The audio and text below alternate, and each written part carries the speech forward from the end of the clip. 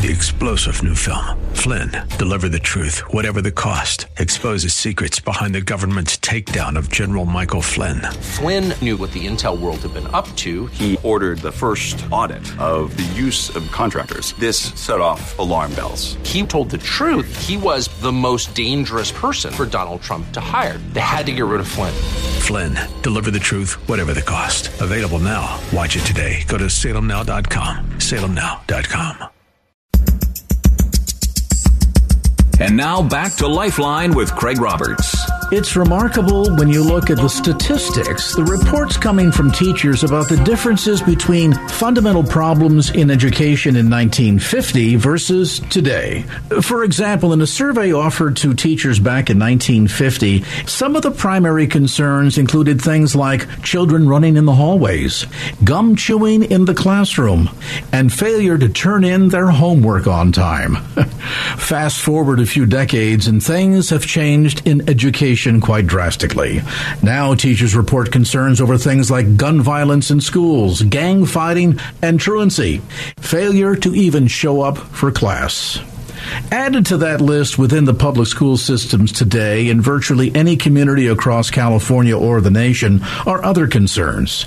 Inadequate spending, imbalanced student-teacher ratios, just not enough teachers per student to get adequate attention, a decline in school safety, failure of the Common Core curricula, violence, and the other thing teachers report, parents not being involved. Well, if you're frustrated as a parent as to how your student is performing in public school, and maybe you've wrestled with the idea of looking at options such as homeschooling or private or parochial education, then we've got a very interesting program that you won't want to miss a moment of. Joining me now in studio is our station general manager, Sagar Cannon. And Sagar, I appreciate you taking some time to be with us today to share with our listeners this amazing program that the station started about 10 years ago that helps parents who are equally frustrated by many of the very issues I've just talked about, see the inadequacy of public education, and they wonder what options are available to me. Toward that end, give us a brief overview, if you would, of our station's half-off tuition program. Craig, I'm glad to be here today, and thank you for involving me in this program. And as a parent myself, I've raised 5 different kids, and we were very, very diligent and very vigilant about our children getting a faith-based education and learning about the Christian worldview. And we are so glad that we made that decision, and now our kids are grown up, and one of them is a professor at Washington State as an English literature, and another one is has a master's, and the third one is going for a bachelor's. So this is what the foundation has given them to go by. Not only what you talked about, the quality of education they're getting, and the ratio, public school versus private school, and the worldview they're getting to give them a compass for their life as a foundation.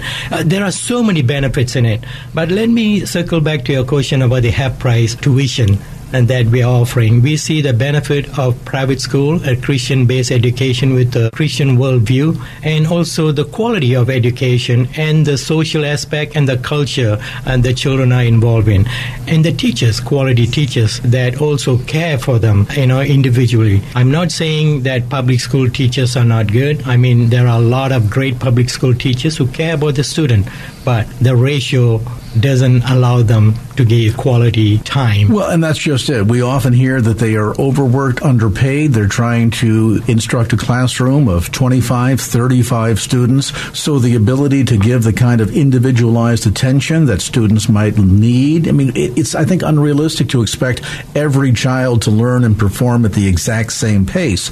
So if one child needs a little bit more attention, sadly, oftentimes in the public school environment, it's just simply not possible for the teacher to give that kind of extra attention. Moreover, as you point out, the ability to have a child who is raised with a set of values in the home, a set of values at church, and then goes to a public school and comes back with ideas that are completely contrarian to the kind of moral foundation the parents have tried to lay in that child's life, I know for many parents can be frustrating to even shocking, particularly in the environment today in states like California, where we're dealing with issues related to transgenderism, and the core curricula on many levels is failing our students.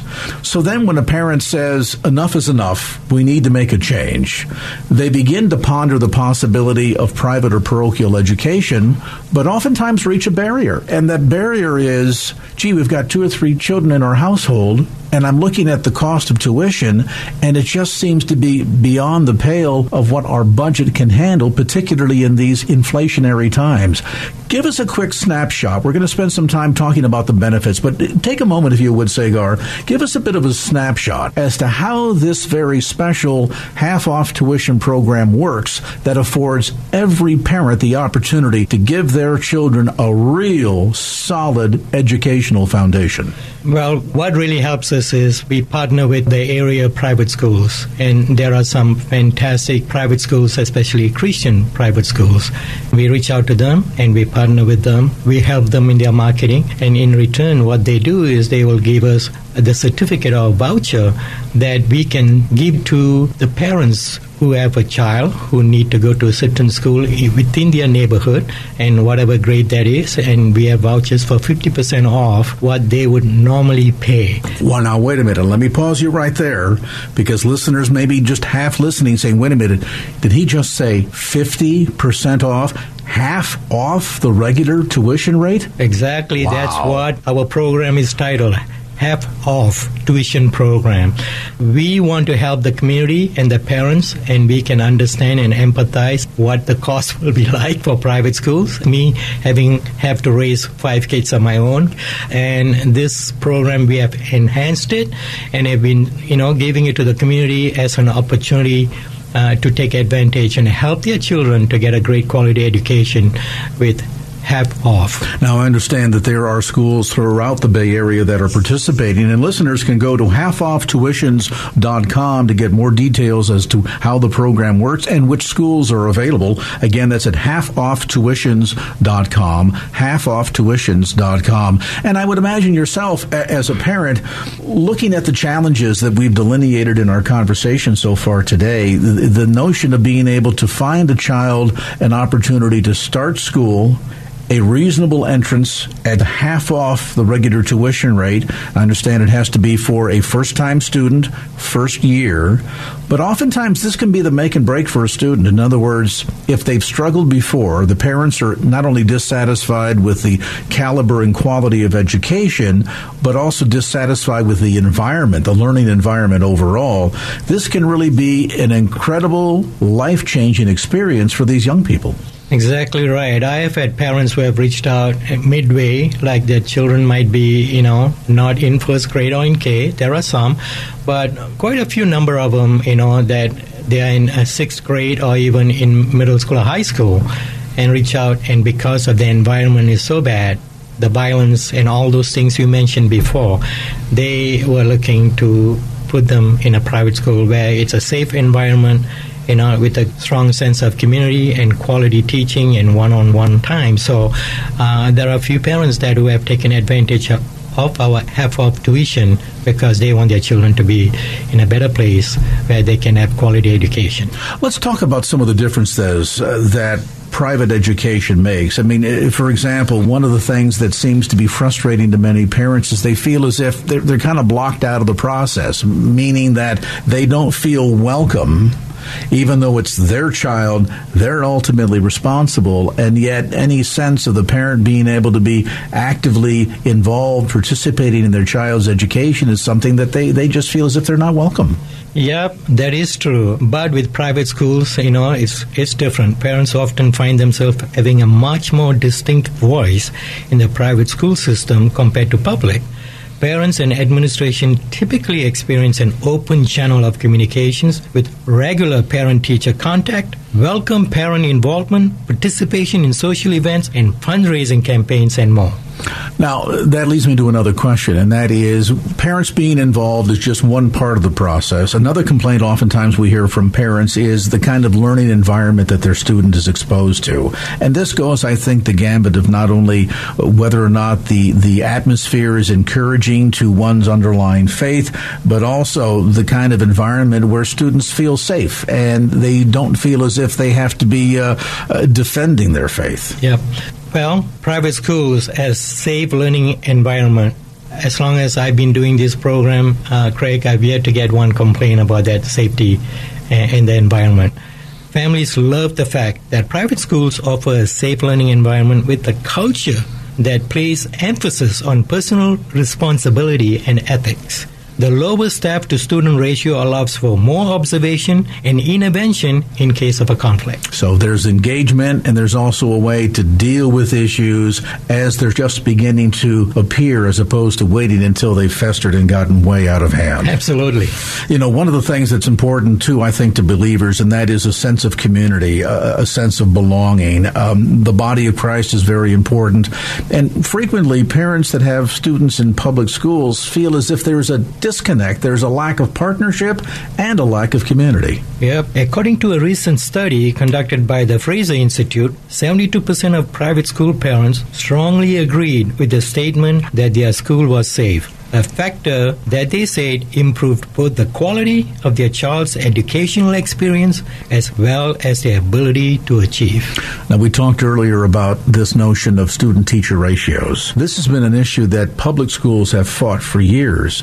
It's just, quite frankly, for a dollars and cents perspective, easier just add 10 more kids into the classroom as opposed to having to create another classroom and hire another teacher. So oftentimes for public schools, it's a matter of economics, but in the process, sadly, that lack of individualized attention, because there's so many students crammed into one classroom, means the children really suffer. That is right. Private schools are typically smaller than public schools, leading to smaller average class sizes. This dynamic benefits students in many different ways. You will often feel more comfortable sharing your opinion or venturing a guest answer in a smaller, more intimate setting. Students and teachers are able to form closer relationships in a small classroom. This helps the teacher know each student better, enabling them to tailor their teaching styles accordingly based upon the pace of the student. They will know your student's strengths and weaknesses and be able to offer more specific help when needed as needed. Now, smaller classroom size, does that necessarily then translate into smaller schools? And if so, what about a concern that parents might have in regards to their students' involvement in extracurricular activities? I mean, I remember as a young man being involved in projects like high school band or in athletics programs, things of this sort, that help provide a child a very rounded education. Does that suffer at all in the private arena? Oh, no, not at all. It's even better. At a private school, there are typically more co-curricular options, and due to the smaller school size, less competition to participate. This gives more students the opportunity to join sports team, participate in the school musical, play in the orchestra, or have a voice in debate club. These extracurricular opportunities allow your student to develop new interests, learn valuable skills, and delve into a community or a team that will become a vital part of their school experience. And now back to Lifeline with Craig Roberts. All right, so in addition to issues like the environment, individualized attention, certainly extracurriculars, as we've just discussed, undoubtedly for most parents, job number one, academic standards. We've often heard the stories that students will walk across the stage on graduation day, be handed their graduation diploma, and be incapable of actually reading it. Now, I understand that's a bit of an exaggeration, but not by much. Give us your perspective, Sagar, in terms of what do the academic standards look like in private education versus public? Well, statistics back up the fact that private schools challenge students to meet a higher academic standard. According to the National Center for Education Statistics, private high schools list more vigorous graduation requirements than their public school counterparts, requiring more coursework to be completed. The result is a graduating student body that performs better on tests has a higher level of written, verbal, and mathematic ability, and has a more impressive school matriculation. One thing that we often hear is that the child that matriculates through a private school going on to a 2-year or 4-year college or university, there's a significantly higher number of students that place into that higher level learning, and typically I understand their performance even on things like the SAT, the entrance scores are higher. Yes, students typically score 60 to 70 points above average on the SAT. Students from typical private schools have gone to attend the top colleges and universities in the nation. Well, that certainly is exciting news, and I know will be very encouraging to every parent listening right now. And if you've tuned in a bit late, we're in studio with our general manager, Sagar Cannon. We're talking about this very special back-to-school program that we here at the station have operated for well over a decade now, affording parents, listeners like you, the opportunity to send your child to a first-year private school at half the regular tuition rate. Now, there are certainly some standards that need to be met. In other words, whatever the local school's academic requirements are in order to qualify for an entrance to a private school, they all remain the same. And you'll find details again on our website at halfofftuitions.com. That's halfofftuitions.com. There you'll also discover an interactive map that will show all of the participating schools around the greater San Francisco Bay Area. If, by the way, there happens to be a school very near your home that you don't see is there, feel free to contact us and we'll be happy to talk to that school to see if we can open up an opportunity for your student to have a chance to go to that school first year at half off the regular tuition rate. Again, go to halfofftuitions.com, or easier still, call us toll-free at 800-947-5329. That's 800-947-5329, or online at halfofftuitions.com. Sagar, there's another important point that really is foundational to even the entirety of our conversation today about private school, and that is simply this.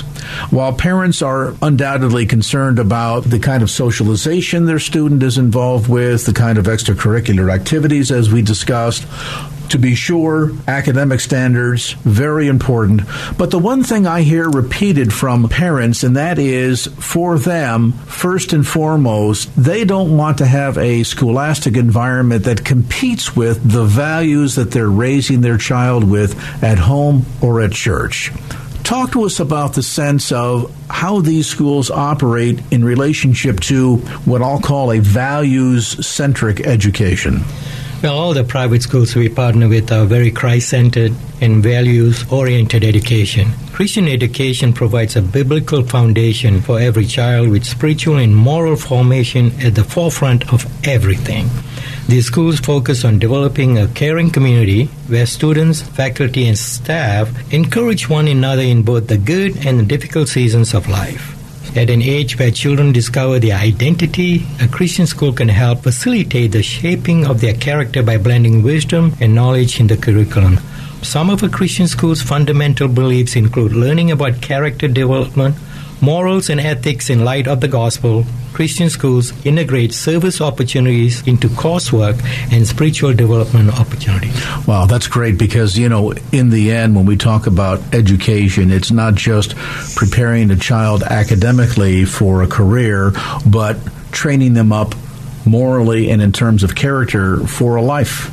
So toward that end, the difference that is available to parents in the private or parochial education environment is vastly contrasted against public education, where oftentimes not only is there inferior performance at the academic level for students, but then some of the issues we've addressed in our conversation today, be it violence in the classroom, opposing moral viewpoints, whatever these matters might be of concern to parents, you're just going to find a very different atmosphere, and one that will afford your son or daughter a real opportunity at the kind of firm foundation they need to be successful in business, their chosen career, and ultimately to be successful in life. Let's spend a moment as we conclude our conversation reviewing for the benefit of listeners exactly how the half-off tuition program works. All the parent has to do is go to the website, that's halfofftuition.com, And if there is a school they are interested in what grade it is, they contact us. We'll contact the school. And then the school will contact them. And then they only pay half off after they qualify, after their children qualify to be enrolled in the school. Simple as that, just 3 steps. So long as they meet the entrance requirements, it's individual to every school. Every school. You'll find complete details by going to halfofftuitions.com. Once they are accepted, and I want to mention that these vouchers are on a first-come, first-served basis, so there should be a sense of urgency because oftentimes a school will offer a half a dozen or so, whatever that number might look like. Once those vouchers have all been claimed, then that's it. That's it. Yeah, so we have a limited number of vouchers. The faster you move, the better. And it's not unusual, I would imagine, too, for example, for grandparents to say, I know it might be a bit of a challenge economically for my son or daughter, but we care enough about our grandkids that we want to give this gift of education. So toward that end, can a grandparent purchase one of these vouchers for a grandchild? Well, anybody can purchase this voucher for any one of them who qualifies based upon the school requirement, and they can go into our website and look at all the qualification. If they have any question, they can either email us or call us. And again, I want to mention that this is for first-time enrollment, so if a student is already enrolled, they don't qualify for the program. This is only good for the first year of tuition. Yes. And that raises a question. Some parents listening think, well, if I go in and take advantage of the voucher for the first year, what happens the second year? Do you find cases where parents manage to find a way when they see the difference that private education is making? Exactly. That's the whole idea. If it is up to us, we'll be happy to just give you for the lifelong of the child, but the school also needs to operate, and they also have certain expenses. So both the school and us, we agree that the first year will make a lot of difference, and the parents will see the difference that makes in their children, and we'll find a way to just help them continue their education throughout. And, ultimately, this kind of a foundation, an educational foundation, ultimately becomes a gift of a lifetime for a child. So let's urge you to get more information by going to halfofftuitions.com. That's halfofftuitions.com. There you'll find complete details as to how the Half Off Tuitions program works. You'll also see a list of schools that are offering vouchers throughout the San Francisco Bay Area. And don't be bashful. If there's a school nearby your home that isn't listed, drop us a note. We'll be happy to contact them and see if we can't invite them to participate in the Half Off Tuitions program. Again, online at halfofftuitions.com. That's halfofftuitions.com, or call toll-free 800-947-5329. That's 800-947-5329. You've helped administer this program for many, many years, both here and in another state. I'm curious, from your perspective, Sagar, when you get a phone call from a parent and their child has just finished, say, their first semester, what's the typical reaction? What kind of reports are you hearing back from the parents as to the difference this program is making in the life of their child? Well, I've had a lot of stories and testimonies from parents, but, to generalize it, usually they are so grateful and thankful for us to have such a program that was affordable for them to send their child, and at the end to see the difference it has made in their children, not only academically, but also in their character, and overwhelmingly in their walk with the Lord, and all that combined with their social life as well has changed, because in public school it's very different compared to the private undoubtedly school. So. And that life balance between the academic, the social, and ultimately the spiritual is so critically important, undoubtedly, to each of you listening right now. Maybe you frequently thought about the difference that a private education might mean for your son or daughter, your grandson, your granddaughter, but the economics seem to be a bit challenging. Here's an opportunity to enroll your child for the first time at half off the regular tuition price, therefore aptly named the Half Off Tuition Program. You can get more details online at halfofftuitions.com. That's halfofftuitions.com. And again, more information related to exactly how the program works, all the schools that are currently participating. And at the end of the day, I think, Sagar, this is something where, as I suggested before, for a parent enrolling their child in a private school, this is not just a gift of education. It is literally the gift of a lifetime. It's a beginning step for them. It makes a huge difference for them. It will just lay a roadmap for them for the rest of their life. Your child has one opportunity and one opportunity only to get a healthy educational start at life. Give them the best chance they've got. Go online and get more information today. Go to halfofftuitions.com. That's halfofftuitions.com. Or alternately, you can call with questions toll-free at 800-947-5329. That's 800-947-5329. Or once again at halfofftuitions.com. I'd like to thank my guest, our General Manager, Sagar Khan. And Sagar, thank you for coming in and sharing this program with our listeners. I can't wait to hear the reports 6 months to a year from now from parents who have listened today, went online, got the information, purchased the voucher, and then hear the exciting news of the difference that they've already seen in just 1 year in their own child's life. Thank you very much for this opportunity, Craig. I really appreciate it. Our goal is to impact one life at a time, one community at a time. So I'm glad this will be available to more people than we have been able to touch. And remember, it's first come, first serve, so don't delay. Get more information today. Go to halfofftuitions.com. That's halfofftuitions.com. And now back to Lifeline with Craig Roberts. We've often, I think, on the topic of taxes as Americans, drawn the conclusion that historically it was things like the Boston Tea Party and the sense of taxation without representation that spurred the American Revolution and brought America to where she is today.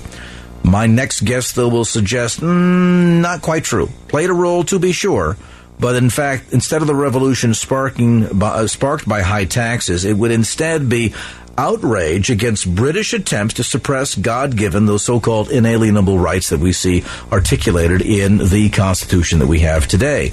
Some insights now as we're joined by the director of the Center for Military and Veteran Studies at Coastal Carolina University in South Carolina. He's also the author of 16 best-selling books. His latest is entitled By the Hand of Providence, How Faith Shaped the American Revolution. And Rod Gregg, thanks so much for being with us tonight. Thank you. I'm glad to be here.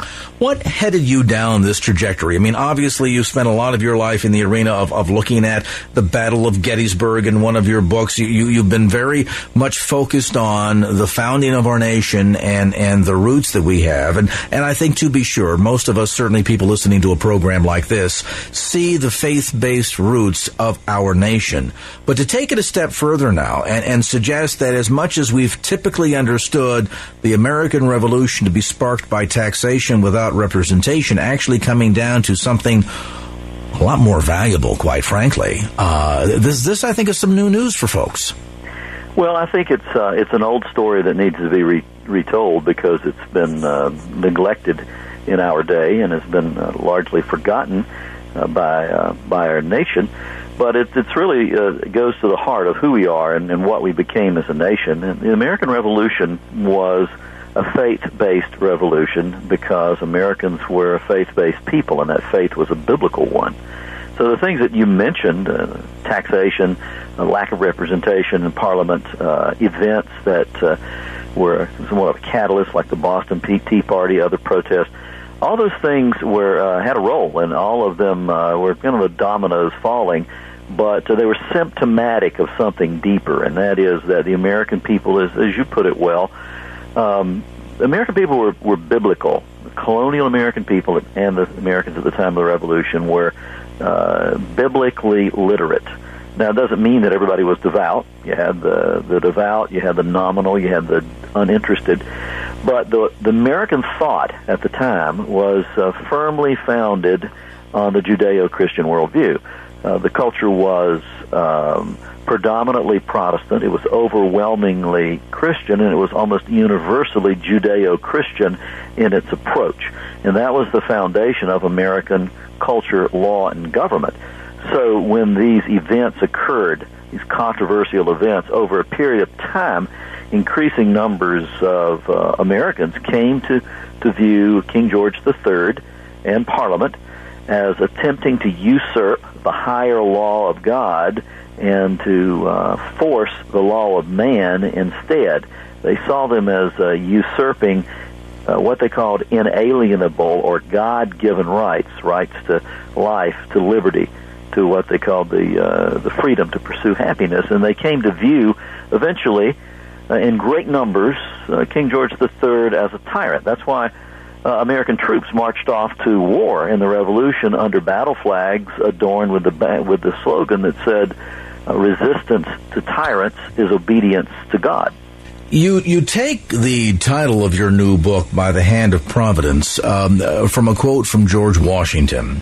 And I think as we think of him as, one of the key founding fathers, the first president of the United States, although with somebody in there actually for a couple of days or something, I forget all the details on that, but widely recognized as the first president of the United States, as we see the role that he played, Valley Forge, all the way through the list. Give us some insights in terms of this man in particular and the role that his faith played in taking the risks that he did in the founding of our nation.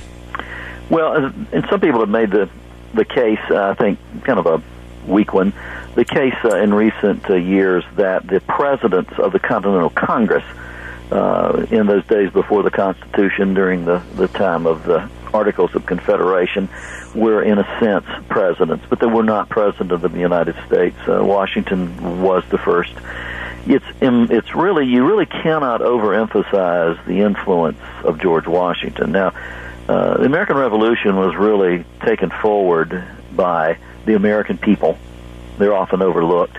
And the leaders reflected the worldview, the faith of the American people. So you had the American people, you had their leaders in the Continental Congress, and then you had George Washington, who was really heads above all others. And he was greatly influential in inspiring his officers and troops to stay in this movement, to stay in this revolution. And he also inspired the American people. And it wasn't because he was a good general, and he became a good general. He became a great strategist, a good tactician, but he grew into that. What inspired the American people about Washington was his character. And that character was based on his personal faith. And that faith was clearly biblical. And that faith, talk to me about your research in terms of the influence on that faith, on the decisions and the risks that he took personally in the American Revolution. Well, Washington was a low church Anglican who was very serious about his faith. He was quiet about his faith. He wasn't the kind of man who would sit around like Sam Adams, for instance, and engage or lead a dinner-time theological discussion. He was a low church Anglican. He didn't speak in the vernacular of a 21st century evangelical, although his doctrine, personal doctrine that he believed as an Anglican, was certainly in that category of being a historic evangelical Orthodox Christian doctrine. He was certainly not a deist, as some have claimed. There were very few deists, actually, involved among the American people and among the founders, their leaders. The historian, there was a historian in the 20th century, Perry Miller, who spent his life studying the colonial era. He really was a great expert on American colonial life in the colonial era. And he described it well. He said that deism was what he called an exotic plant that never took root in America because of the overwhelming influence of the biblical worldview, that Judeo-Christian worldview. So a deist was one who believed in an impersonal God, almost like a force-type creator who launched and jump-started his creation, then walked away from it. That's not the God that George Washington believed in, and he was consistent in both his private writings, which were voluminous, and also in his public statements, which were many, and consistent in expressing that faith, which was clearly, without question, a biblical faith. And so in Washington's decision-making and the things he did, the things he didn't do, really governed by this. You look, for instance, he stands in real contrast to some of the leadership demonstrated by British commanders who went into areas sometimes, particularly in the South, where they could have probably, had they handled the war right, could probably have Americans were all generally reluctant revolutionaries, and the British in some areas could have kindled a great deal of support, but their behavior, their conduct, really alienated people, and it made Americans in droves go over to the side of the Patriot movement. Well, Washington was contrast to that in the way that he treated his enemies, the way he treated loyalist civilians. He made sure that they were not taken advantage of. He made sure that they weren't robbed and plundered like the British did. There was a real discipline there. He also routinely observed victories by holding worship services. He encouraged his troops to observe the national days of prayer that the Continental Congress called, and there were many of them during the Revolution. He at one time urged his troops to conduct themselves, in his words, with their behavior as becoming a Christian soldier. He made sure that the Army was equipped with chaplains. He took that very seriously and encouraged his men to pick chaplains who were strong in their faith. So you see consistently through Washington's words and his behavior this character, and this character was a reflection of his personal faith. If you've just joined our conversation tonight, Rod Gregg is with us. He, of course, is the director of the Center for Military and Veteran Studies at Coastal Carolina University in South Carolina. A new book entitled By the Hand of Providence, How Faith Shaped the American Revolution. We'll come back to more of our look at the role of faith in the founding of our nation as this edition of Lifeline continues. And now back to Lifeline with Craig Roberts. We have been investigating the faith-centered foundation of the American resistance as found inside the pages of this new book, By the Hand of Providence. By the way, for you homeschooling parents out there in particular, I mean, the book is great for anybody, but homeschooling parents, you're looking for a great book that can be a wonderful teaching tool. You're going to want to go out and pick up a copy of this. Howard is the publisher, available at bookstores throughout the Bay Area. Those one or two still exist, am I right? I'm just checking. And, of course, through Amazon.com. Its author is with us tonight, Rod Gregg. Rod is the director of the Center for Military and Veteran Studies at Coastal Carolina University in South Carolina. By the way, a number of phenomenal books that he has penned down through the years, over 16 of them now all told, on topics of the Battle of Gettysburg, Civil War, on and on the list goes. So check out anything written by Rod. Again, G-R-A-G-G, if you're going to Google his last name. Rod, it's curious. We talk about the notion oftentimes that some will report a number of the Founding Fathers as having been deists.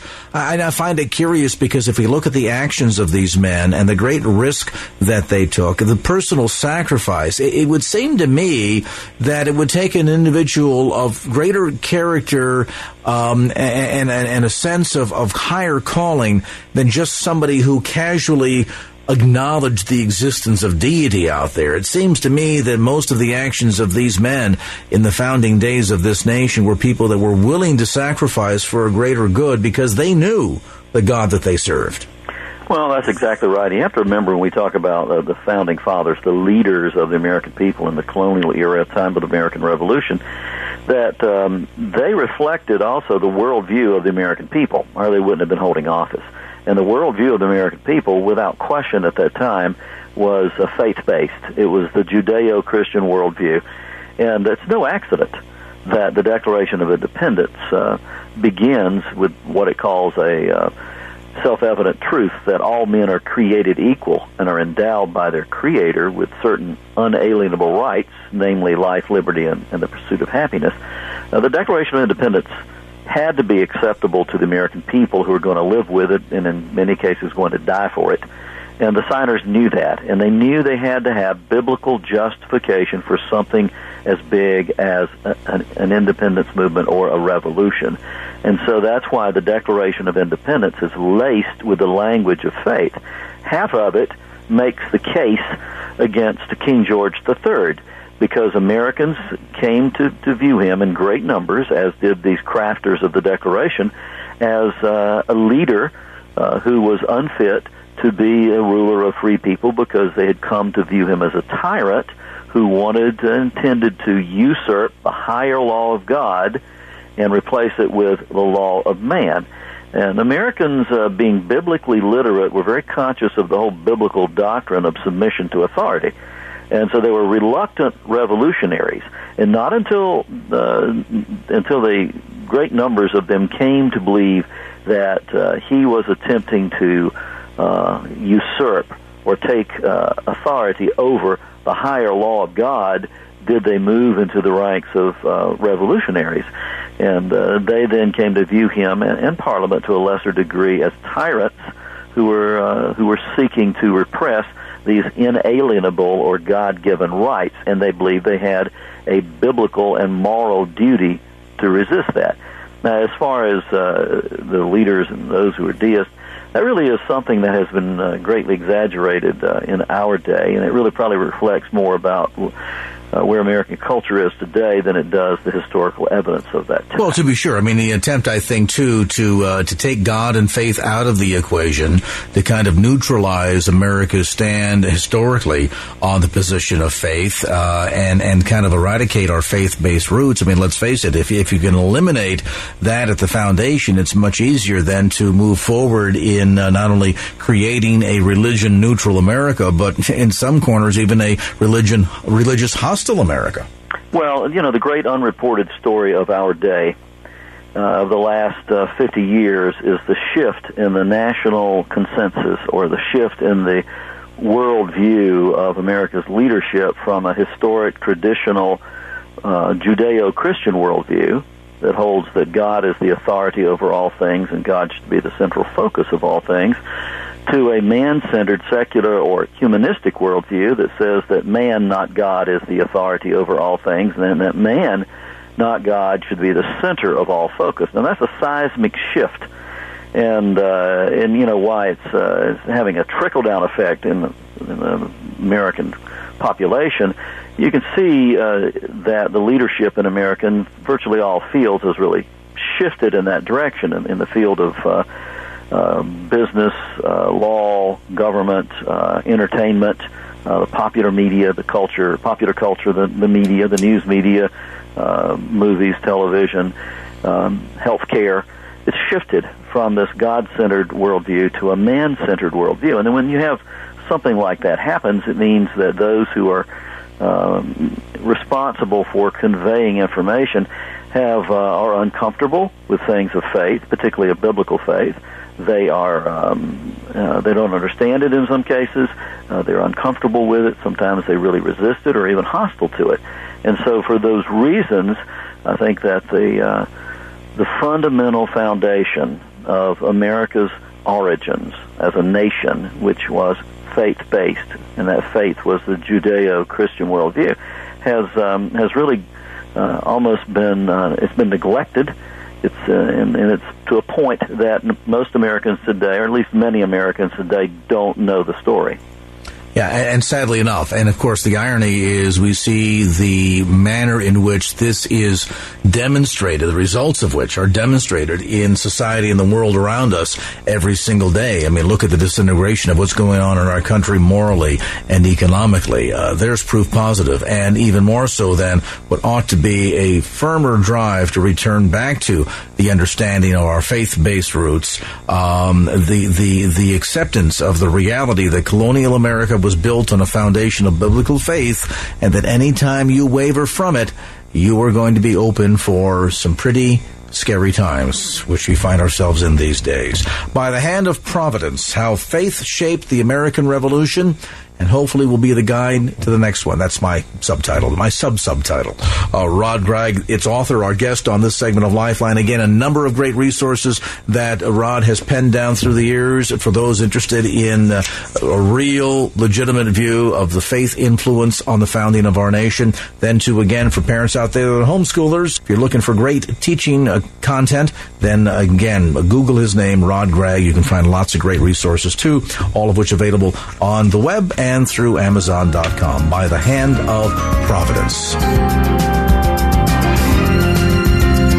Well, that's going to do it for this edition of Lifeline. Thanks so much for being with us. And if there was anything you heard on today's show that you'd like to hear again or share with a friend, grab a copy of the Lifeline podcast. Simply log on to KFAX.com. That's KFAX.com for the Lifeline podcast. Our producer is Wanda Sanchez. I'm Craig Roberts. Till next time round, remember, just don't keep the faith. Get out there and share it and make it a great evening. So long.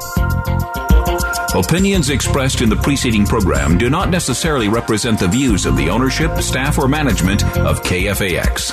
Copyright Salem Communications, all rights reserved.